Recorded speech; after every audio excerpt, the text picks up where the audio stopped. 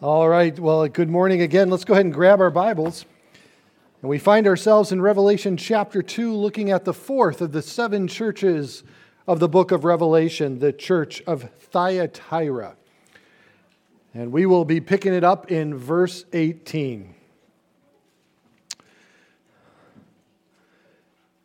And to the angel of the church in Thyatira write, "These things says the Son of God, who has eyes like a flame of fire, and his feet like fine brass.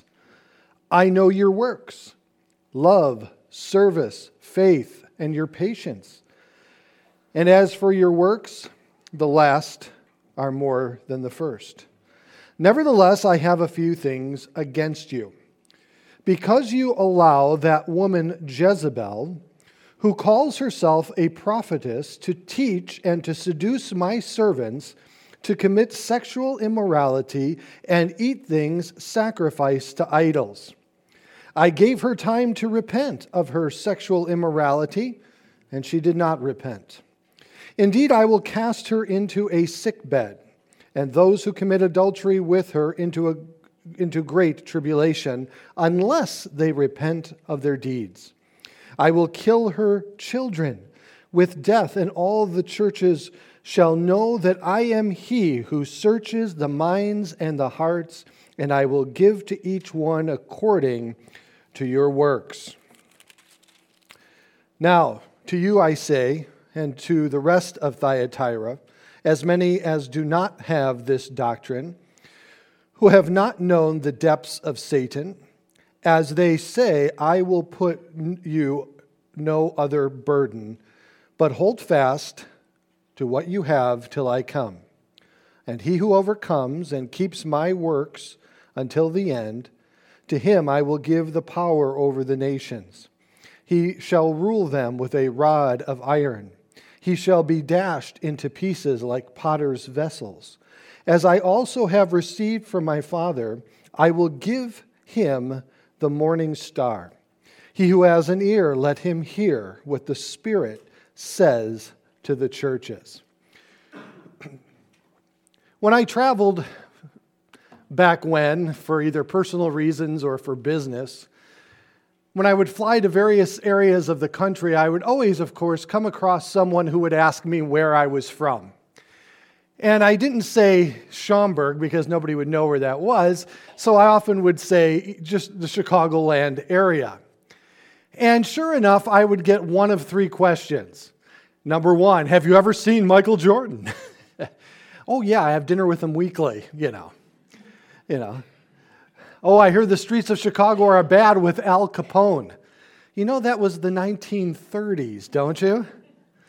But the last thing that I always hear, of course, about Chicago and the state of Illinois is, oh, the corrupt state of Illinois, the corrupt politics, the best retirement plan for any governor in the entire United States.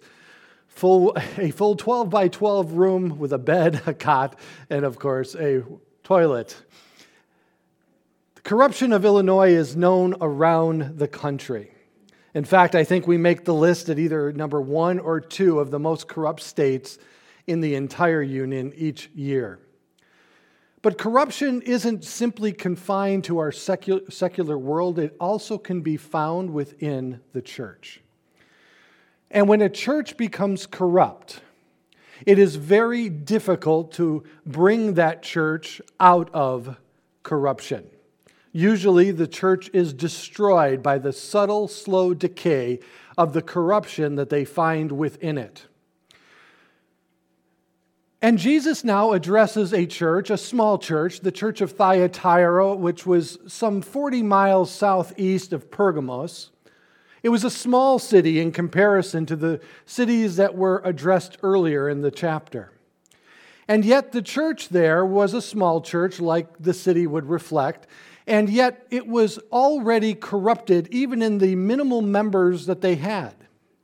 And the corruption was introduced by a woman claiming to be a prophetess who, instead of leading the church in a healthy direction, led them into sin. And the way corruption often begins is from the top down. And Jesus now begins to address it. He calls her Jezebel, meaning that she resembles the Jezebel found in 1 Kings chapter 16 through 21, that of course stumbled the entire nation of Israel through her influence of King Ahab and allowing the nation to plummet into idolatry and sexual immorality. Corruption is certainly a problem today. For many of the churches have already discovered and realized the corruption from the top down, and many of the denominations across America are now battling significantly in trying to refute and to return to a more gospel-centered position, especially on social morality. We see it in the Episcopalian Church and other big, large denominations dividing over the LGBTQ community and what is the biblical response to them. We see it. We see it happening before us. Jesus warns that he will hold those who have created that corruption accountable. He knows who they are, and he will judge them accordingly. But he also shows us that he's given an opportunity of repentance which she did not take heed to. And as a result, now God must step in. So as we now look again at verse 18, we discover that the church of Thyatira is not only a corrupt church, but a church that would model our modern definition of the word tolerance. Of course, there is a new dictionary in our society being created, where words are being redefined to create a context, to define one's actions, etc. The word tolerance is one of those words. The word tolerance used to mean a simple getting along with, as one would say, a showing willingness to allow an existence of opinions or behaviors that one does not necessarily agree with. That's a tolerance. But today, of course, we've moved out of that realm and now require one who claims to be tolerant not only to live peaceably with a person who disagrees with them or you disagreeing with them, but also now we have to affirm everything that they do or say. If we are to be tolerant people, we have to affirm, meaning we have to approve of, assist them in that, even if it's directly contrary to the Word of God. And as Christians who are obligated to be truthful, we cannot arbitrarily affirm something that the Bible condemns. And so the church today has been corrupted from the top down in many ways, as the church of Thyatira has, with the redefining of words. There's a movement today in America called progressive Christianity that embodies much of what we are talking about, this corruption, not only leading to the redefinition of the word tolerance, but redefining the word love. That if we truly love someone, we will help them and assist them in obtaining what they believe will make them happy. But that's just the opposite of what the Bible says the true definition of love is. Again, we are commanded to be truthful. If we're going to love someone, we have to be truthful. But when it comes to corruption or this tolerance, as one defined corruption, he said, it's dishonest or fraudulent conduct by those in power, typically involving monetary bribery. He goes on to say that the actions of making someone or something morally deprived or the state of being so, meaning that the effects of the corruption don't remain with the leader, but that leader then permeates it through all that he or she is affecting. And when it comes to tolerance, I like what Greg Laurie wrote when he said, but the tolerance of today is so different than that of years past. They have sort of redefined it because really when people tell you to be tolerant today, in effect they are telling you not only to accept something, but to prove it, that is to support it and even to validate it. They are saying you have no right to say that your version of truth is any better than anyone else's version of truth. Therefore, you should accept and embrace what they believe just as you embrace what you believe, and if you don't, you are intolerant. And I have found that the most intolerant people are the ones that talk about tolerance the most. Because they don't, to me, just accept it as far as saying, well, I don't agree with you. No, they want me to endorse them. This is the state that we're in. And of course, not only has it permeated through our secular society, it is now seeping within the church. And the way that this will be avoided, especially here at our church, is from me to you. Because as we see, the corruption begins with those who has been put in a place of authority and leadership. So in verse 18, to the angel of the church of Thyatira write, these things says the Son of God. And he describes himself as who has eyes like a flame of fire and feet like fine brass. Jesus now introduces himself slightly different than he did previously. Before referring to himself as the Son of Man, which was a title for the Messiah that was originated from the book of Daniel, he now clearly says the Son of God. Of course, by doing so, he is reaffirming his deity, meaning he's reaffirming who he truly is. He is God. And being God, he then gives two very specific attributes of his character: eyes like flames of fire and feet like fine brass. Again, these are Old Testament allusions. He's alluding to passages in the Old Testament that speak of God as a God of judgment. For eyes of fire means that he sees exactly what is going on to hold them accountable. Number one, he sees exactly what's going on to hold them accountable in his righteousness. You and I only know what we're being told, right? Can you imagine how much more is going on behind the scenes that we are unaware of? And it's scary to think about, all right? That's something I don't personally like to dwell upon. But I do know that God sees everything. And righteously, he will judge accordingly. Now, I hope and pray that they would escape in and through Christ. But if they don't, we know the Bible clearly tells us that they will stand before the great white throne judgment of Revelation chapter 20 and give an account for the books that shall be opened, and therefore have to defend themselves if their name is not found written in the book of life. So no one is getting away with anything when it comes to God. He sees it all, and he will hold them accountable accordingly. But not only does he see, but then he furthers it by claiming he has feet of fine brass. This fine brass that he is referring to means that he has the ability to judge. We know the Gospel of John has told us clearly that God the Father has placed the role of judgment of the world in the hands of his Son Jesus for the purpose of fulfilling the Messiah's full mission. He paid for the sins of the world, so it should be only reasonable that he also holds the world accountable for the sins in which they have committed. Now, I don't want anybody to misinterpret what I'm saying concerning the judgment of God. I'm not being flippant about it, and I in no way want to give the impression that, they're just going to get theirs when it's coming to them. I personally do not wish the judgment of God upon my worst enemy.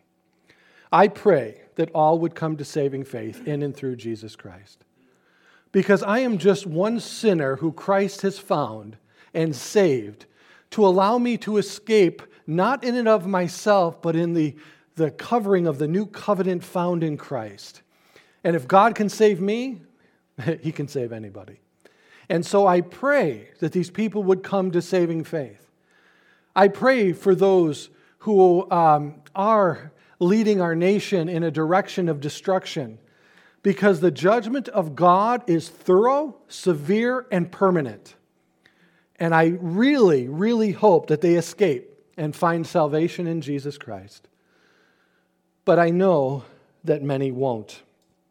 And it is a comfort to know that God does see and will hold those individuals accountable. Now, there's a historical perspective that we need to understand to help us interpret the text properly, and that is understanding the city of Thyatira itself. There in the city of Thyatira, uniquely, they still had what was called guilds. A guild was a collection of workers who came together and as one voice would be stronger than independent businessmen. You had the goldsmith guilds, the metalworking guilds, etc. Similar to our unions today. A union individual is independent and doesn't have nearly as much bargaining power as collective bargaining through a union, as one union comes before and negotiates on behalf of all the workers. Now, the Romans were not thrilled with guilds at that time. The reason being is that the guilds could become extremely powerful. Unions have become extremely powerful today, haven't they? Often shaping the direction of key institutions of our country. Of course, we saw that when the Teachers Union of Chicago held the city almost at ransom. When it was safe to go back to classroom learning, they resisted and they used it as a bargaining chip to try to help the teachers even more. And of course, that was at the expense of the students, in my opinion. Both my mom and dad were public school teachers in Chicago. My dad was a principal when he was working in the city of Chicago, and he would have been appalled by what had occurred. But unions can be very powerful, and you also know that unions speaking with one voice can throw an incredible amount of weight behind a political candidate, can't they? They throw their weight behind the candidate, they fund that candidate's campaign, they contribute to it.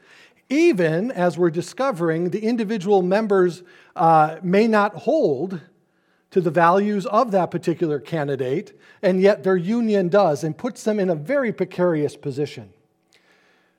And we see the acts of unions, and this is exactly why the Romans were fearful of it.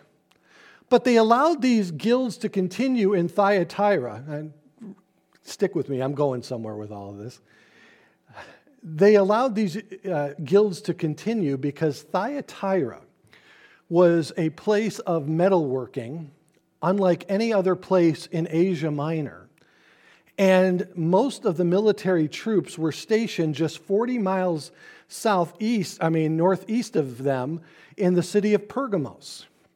And so the guilds there said, hey, you pretty much leave us alone, and we'll make the weaponry for the Roman soldiers. But here's the difference. As our unions today support a political candidate, even though many of their members may not, the guilds back then held to various pagan gods. They had patron gods in whom they worshipped. And the god Apollos was one of them, and Hephaestus was the other one, the god of metalworking. And these gods had to be worshipped and given contrition to and observance to by anyone who was found in these guilds. If the individual wasn't willing to pay their adoration to one of these pagan gods, they were cut off not only from society, but also from all business transactions. Because once you were out of a guild, you couldn't work as a non-guild worker. You had to remain in that guild to sell and to buy, etc. And apparently what had happened in the church of Thyatira is this woman prophetess who came to them was teaching the church, it's okay, go ahead, worship these pagan gods. Don't think you have to sacrifice your personal finances for the sake of your Christian faith. But that was contrary to what was true. It's interesting because we later on discover that Tertullian wrote concerning this, and as Tertullian was asked about this, because in his day there was those things occurring also, and individuals say, but we have to do this to live. We have to do this to survive. And he asked him the question, do you have to live? Meaning, does not the Christian faith require us to lay down our lives, to deny ourselves, take up the cross, and follow after him? This is the severity of the decision that these individuals were making.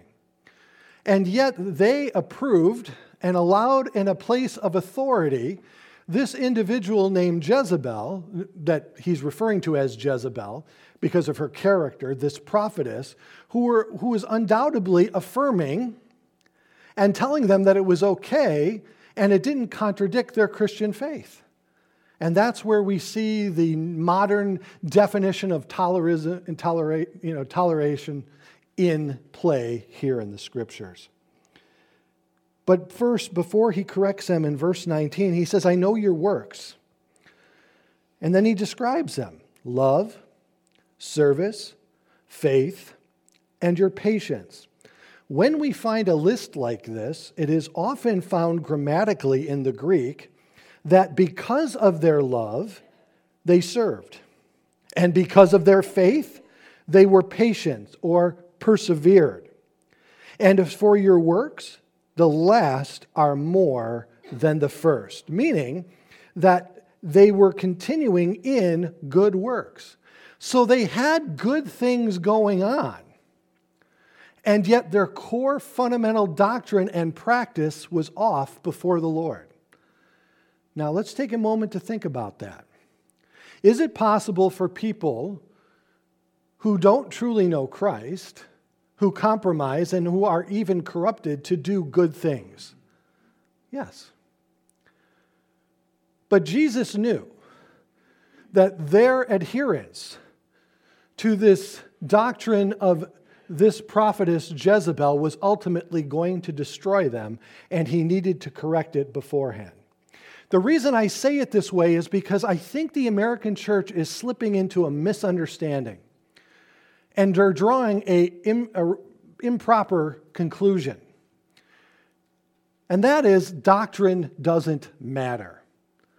I get the impression more and more that more and more churches throughout America are lessening the importance of scriptural accuracy, healthy biblical doctrine, for the sake of inclusion, for the sake of unity, for the sake of redefined tolerance and love.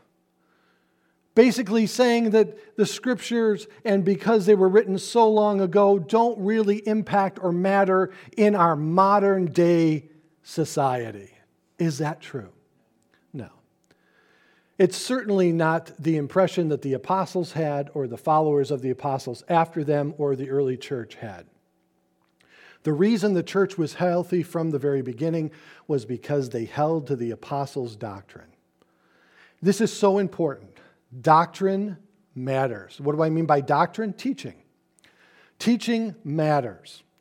And it is truly the only way that we can protect ourselves, not only from compromise, which we looked at last week, but the avoidance of the corruption that we see taking place in our churches today.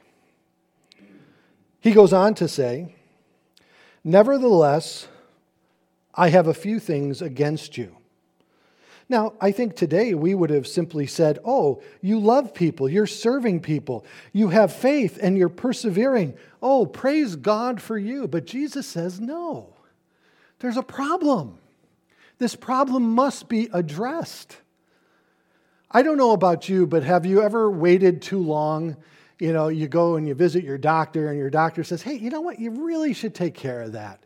And you're like, yeah, I'll get around to it, you know. It's just not is it a real threat? No, it's not a real threat right now, a real concern right now, but deal with it early. You know, an ounce of prevention is better than a pound of cure. And I'm like, hey, okay, you know, maybe I will when I finally get to it. Then you go back 16 years later, And he said, why you don't have your interactions with your doctor like me? Why didn't you take care of that? Well, And Jesus wanted the church to take care of it before it became any more of a problem than it already was. To nip it in the bud, to take care of it now. And he goes on to say, I have these few things against you. Because you allow, notice that word, allow. Who allowed her into this position? They did. They allowed her prominence within the church. They allowed her to speak into their lives. They gave her a position of authority, and they allowed her to lead them in the error in which she led them. Okay? This is really, really important. They allowed it. Today, we need more than ever to have a discerning church body. A discerning church body, knowing right from wrong. To be able to discover truth and error. The Bible tells us that there's two ways discernment is developed in the life of the believer. Number one, it's a spiritual gift. 1 Corinthians chapter 12 tells us clearly that it is a supernatural gift that the Spirit gives to whom He wills to be able to discern. Okay? But Hebrews tells us that there's a second way, and this is something we can control. The gift of discernment, of course, is given by the Spirit as He wills. We can ask for it, but ultimately it's His choice to give it to us. But when it comes to our responsibility in the acquiring of discernment, it is by knowing God's Word.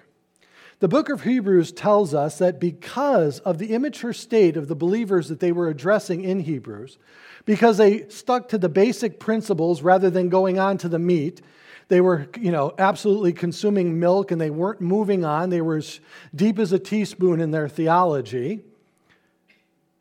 They weren't discerning. In fact, Ephesians chapter 4, verse 11, Paul tells us very clearly that pastors are there to equip the saints to fulfill the work of the ministry, to lead them into maturity ultimately, and through that maturity be discerning individuals so they are not tossed to and fro by every wind of doctrine. So though we have a spiritual gift of discernment, we also have a personal responsibility when it comes to discernment, and that is to know God's Word. Now, I can assist with that on Wednesdays and on Sundays. But nothing is going to satisfy you more than a personal Bible reading each and every day. Spending time in God's Word. Reading it for yourself. I can't satisfy you simply by Sunday mornings and Wednesdays. That's a supplement to your daily Bible reading. And if you need to, get up early in the morning, read your Word. If you're a late night person like I am, read it before you go to bed. Read it before you go to bed. Spend time in God's Word. Now, the question I always get asked is, well, Pastor, where do I start? And I'd like to say something to those folks, and I don't mean to be mean, but I've never seen anybody check out a library book and ask the librarian, where do I start reading this story? Start at the beginning. Read Genesis. Now, you might take a little perseverance to get through Leviticus, I understand. And you may not glean the spiritual enlightenment that you hope to from the genealogies. But here's what happens.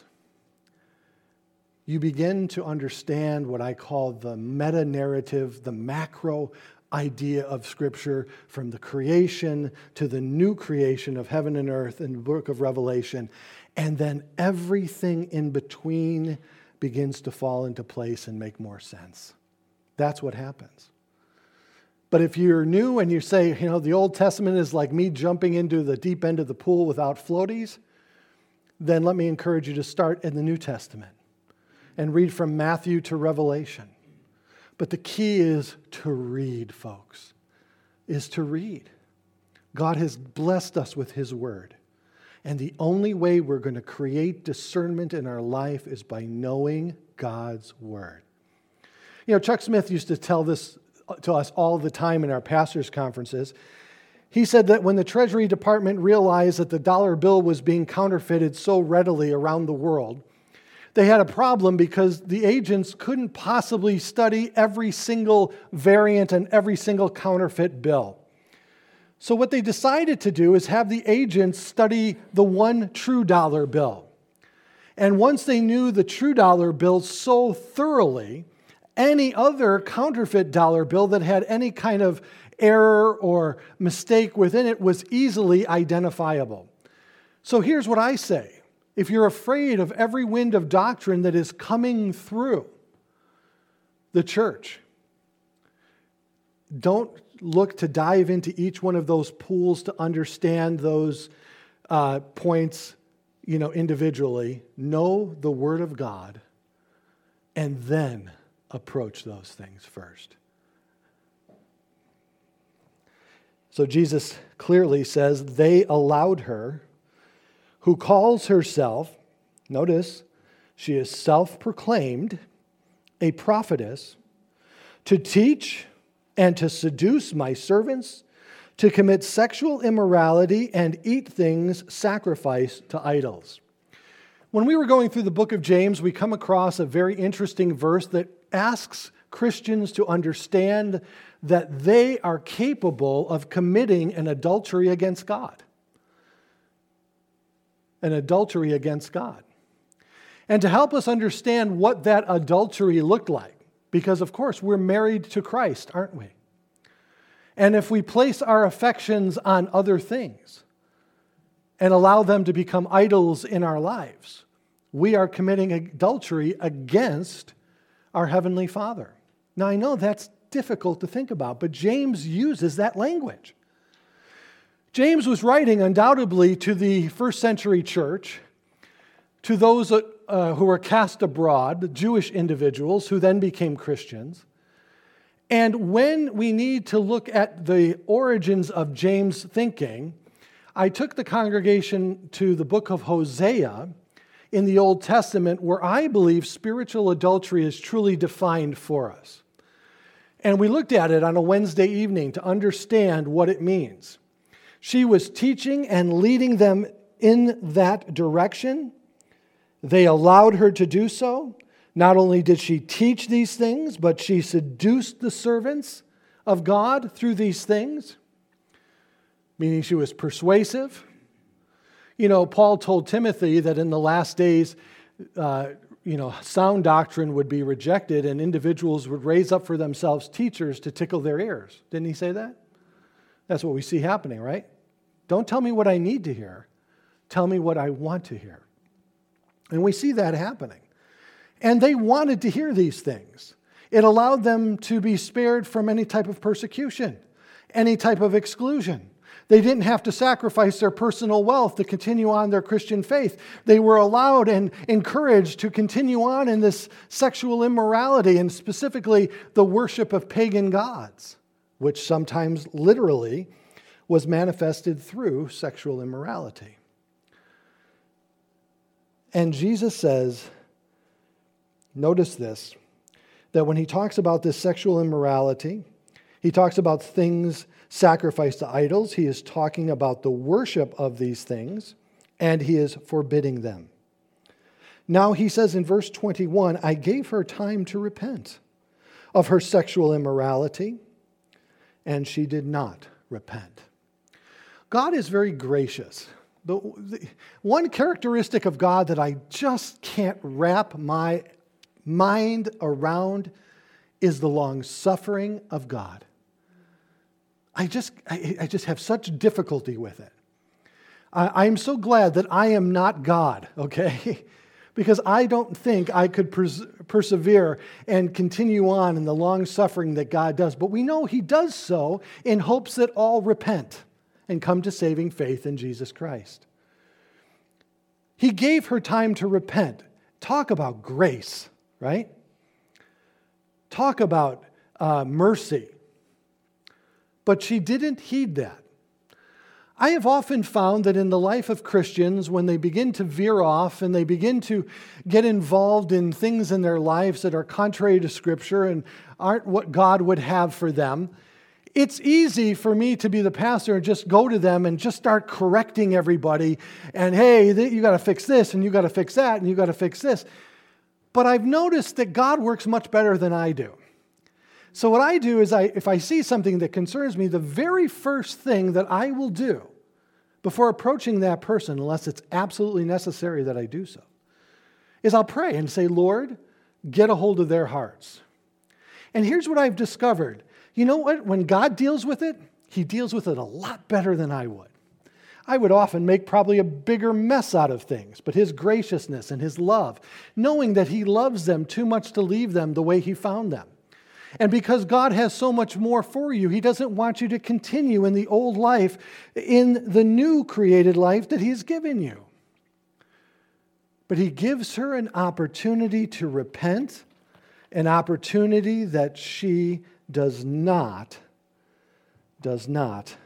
take advantage of. So therefore, in verse 22, he says, I will cast her into a sickbed. That is affliction. It means judgment. And those who commit adultery with her in great tribulation, meaning they're going to go through a very difficult time. Unless, notice again, he offers this, they repent of their deeds. You know, God often brings about trials in our lives to get our attention, to show us maybe we're heading in the wrong direction. But because He loves us, He never lets us go too far. He always gives us an opportunity because we know that He who has begun a good work in us is faithful to complete it. But these individuals were moving away from Him so rapidly, apparently. He gives them the opportunity, but do they take it? Well, verse 23, and I will kill her children with death. That is, those in whom she's affected with this awful doctrine, this teaching. And all the churches shall know that I am He who searches the minds and the hearts, as we said, of course, the eyes like flames of fire, and will give to each one according to your works. Now, there's another group there that were faithful, and he addresses them in verse 24. Now to you I say, and to the rest of Thyatira, as many as do not have this doctrine, who have not known the depths of Satan, but they say, I will put no other burden on you. This is fascinating. There is a move in the American church, and I'm going to say that specifically, that is moving away from a, how do I put it, from a literal understanding of an individual called Satan. There are many Christians who are abandoning that and believing that when the Bible talks about the devil, Satan, Beelzebub, etc., we're not talking about a fallen angel that has rebelled against God. We're talking about the personification of evil in general. Well, I think that's one of the biggest mistakes that you can make. Satan is a roaring lion seeking in whom he may destroy. Satan is real. And when I was asked, well, why do you believe Satan is real? I believe Satan is real because I believe God is real. And God told me who Satan was and what Satan had done to be cast out of heaven. And Satan is working in our world today as the ruler of this world. And all philosophy and thinking and ideology that is apart from Christ all originates from him. Paul the Apostle went one step further. He believed that every idol that was worshipped had a demon behind it, provoking the individuals and even being able to perform certain things for those individuals. But Satan is real. Now, knowing that can scare you. I personally do not want to meet Satan in a dark alley. I personally don't. Not unless my dad is standing behind me. And I'm not talking about my earthly dad. I'm talking about my heavenly Father. The reason I don't fear Satan, though I respect him, And I will not engage him haphazardly like some do through their various ministries, rebuking Satan. It's funny because the angels themselves didn't rebuke him. They said, Jesus rebuke you. But here's why I don't tremble with fear. Because he who is in me is greater than he who is in the world. And though Satan may be coming after me, I have one defending me that Satan cannot overcome. And that is my Lord and Savior, Jesus Christ. Putting it as the Eric Standard version of the Bible would, my dad is bigger than yours, But Satan is real. There's a clear doctrine of Satan in the Bible, that is, that he's an individual fallen angel, and we should see him as such.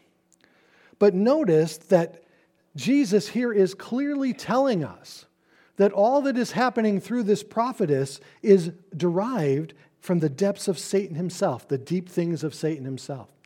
In Acts chapter 20, Paul warned the church very clearly. He said, listen, they're first going to try to destroy you from the outside. They're going to try to persecute you from the outside to stop what God is doing amongst you.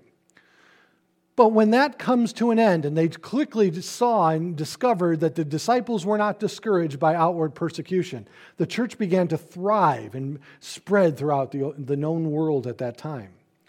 But Paul seemed to be more concerned about the second method in which Satan attacks, and that is from the inside.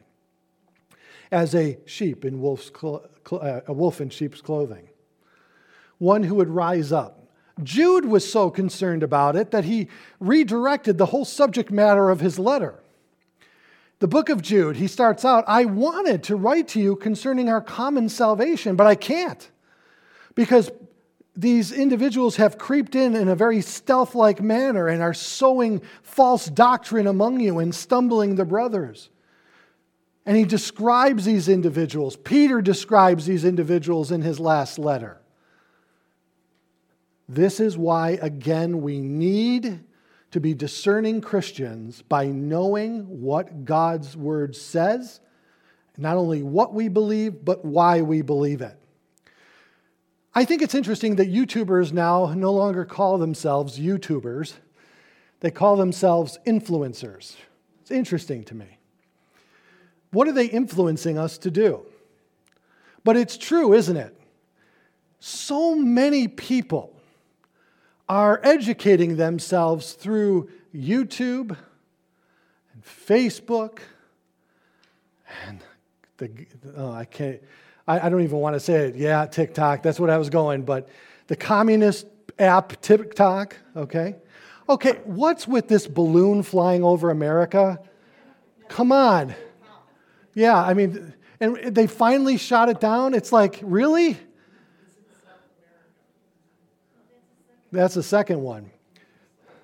But now we have to worry about Chinese spy balloons, and they're offended, saying we overreacted. Sometimes I'm glad I'm not president, okay? Are you kidding me? There's a funny picture of, I think the Babylon Bee did it, of the balloon flying over southern states, and there's a picture of them with shotguns. It's like, welcome to America, pal. It's going to be people with flags in their pickup trucks that are going to save this country. Trust me. But, wow. But it is interesting. I don't know how we got on that. That Jesus Christ clearly shows that he was for his people. He says, I'm not going to put any further burden on you, those who are faithful. But he simply says to them, hold fast to what you have till I come. Sometimes we can feel overwhelmed by all that is happening around us. You may feel like you're growing tired in your faithfulness towards God. But these words are for you today, but hold fast to what you have till I come. Real assurance for all of us. For he who overcomes and keeps my works until the end, to him I will give the power over the nations, quoting for us, "He shall rule them with a rod of iron, and they shall be dashed to pieces like the potter's vessels." This is referring to a time in church history called the Millennial Kingdom. It is where Jesus Christ, after his physical return in Revelation 19, establishes his earthly kingdom on this earth. And he reigns from Jerusalem, and you and I, who are his, will reign with him for 1,000 years. And it's interesting to see that millennial kingdom. If you're interested and if you can find it, a gentleman named Norman Geisler, a man who really influenced me, really describes why the millennial kingdom is so necessary and why I personally hold to a literal 1,000-year reign of Christ on this earth. But that being said, he now promises those who are faithful to the end to rule with him during this time. And he says here, "As I also have received from my Father, and I will give to him the morning star." During the Roman Empire, they often would have these stations, these pillars that they would carry. And on those pillars, they would have the goddess Venus that was represented by a morning star. And they believed that by doing so and by putting her before them, they were indefeatable. They would never be defeated. And as a result, though, Jesus comes back and says, "No, I am the true morning star.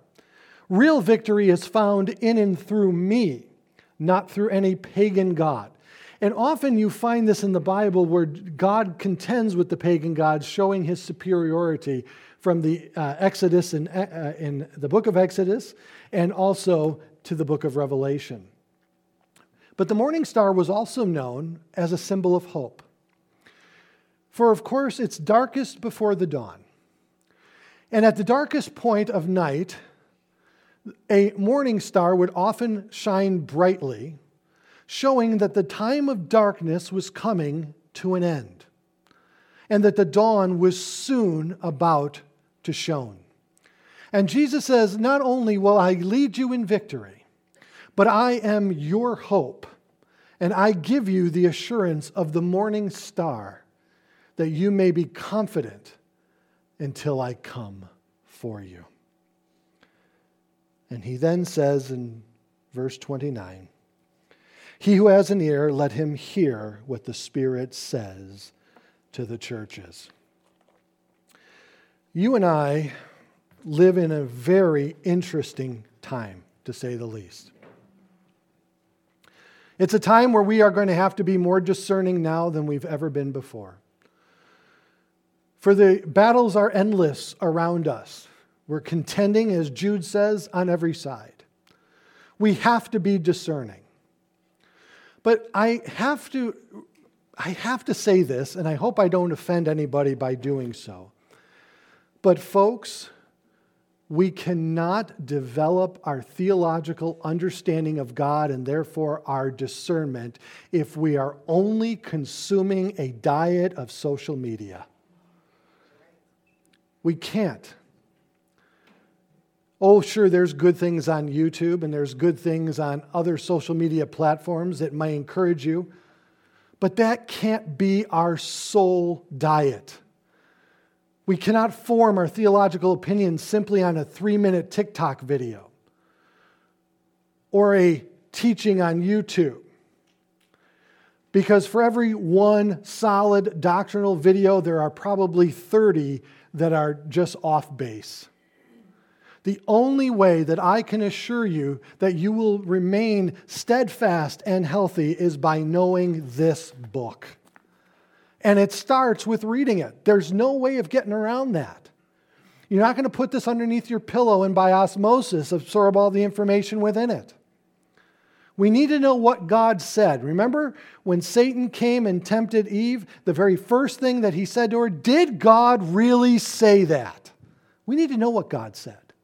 Jesus, when he was tempted by the devil, knew exactly what God said and was able to refute him.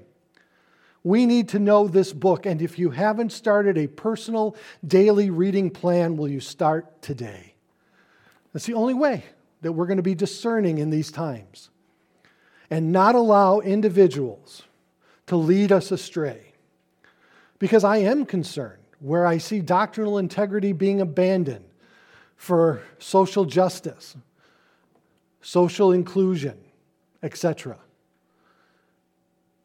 Guys, it's only a matter of time where we find the church then bankrupt and impotent in its endeavors the moment we abandon God's word.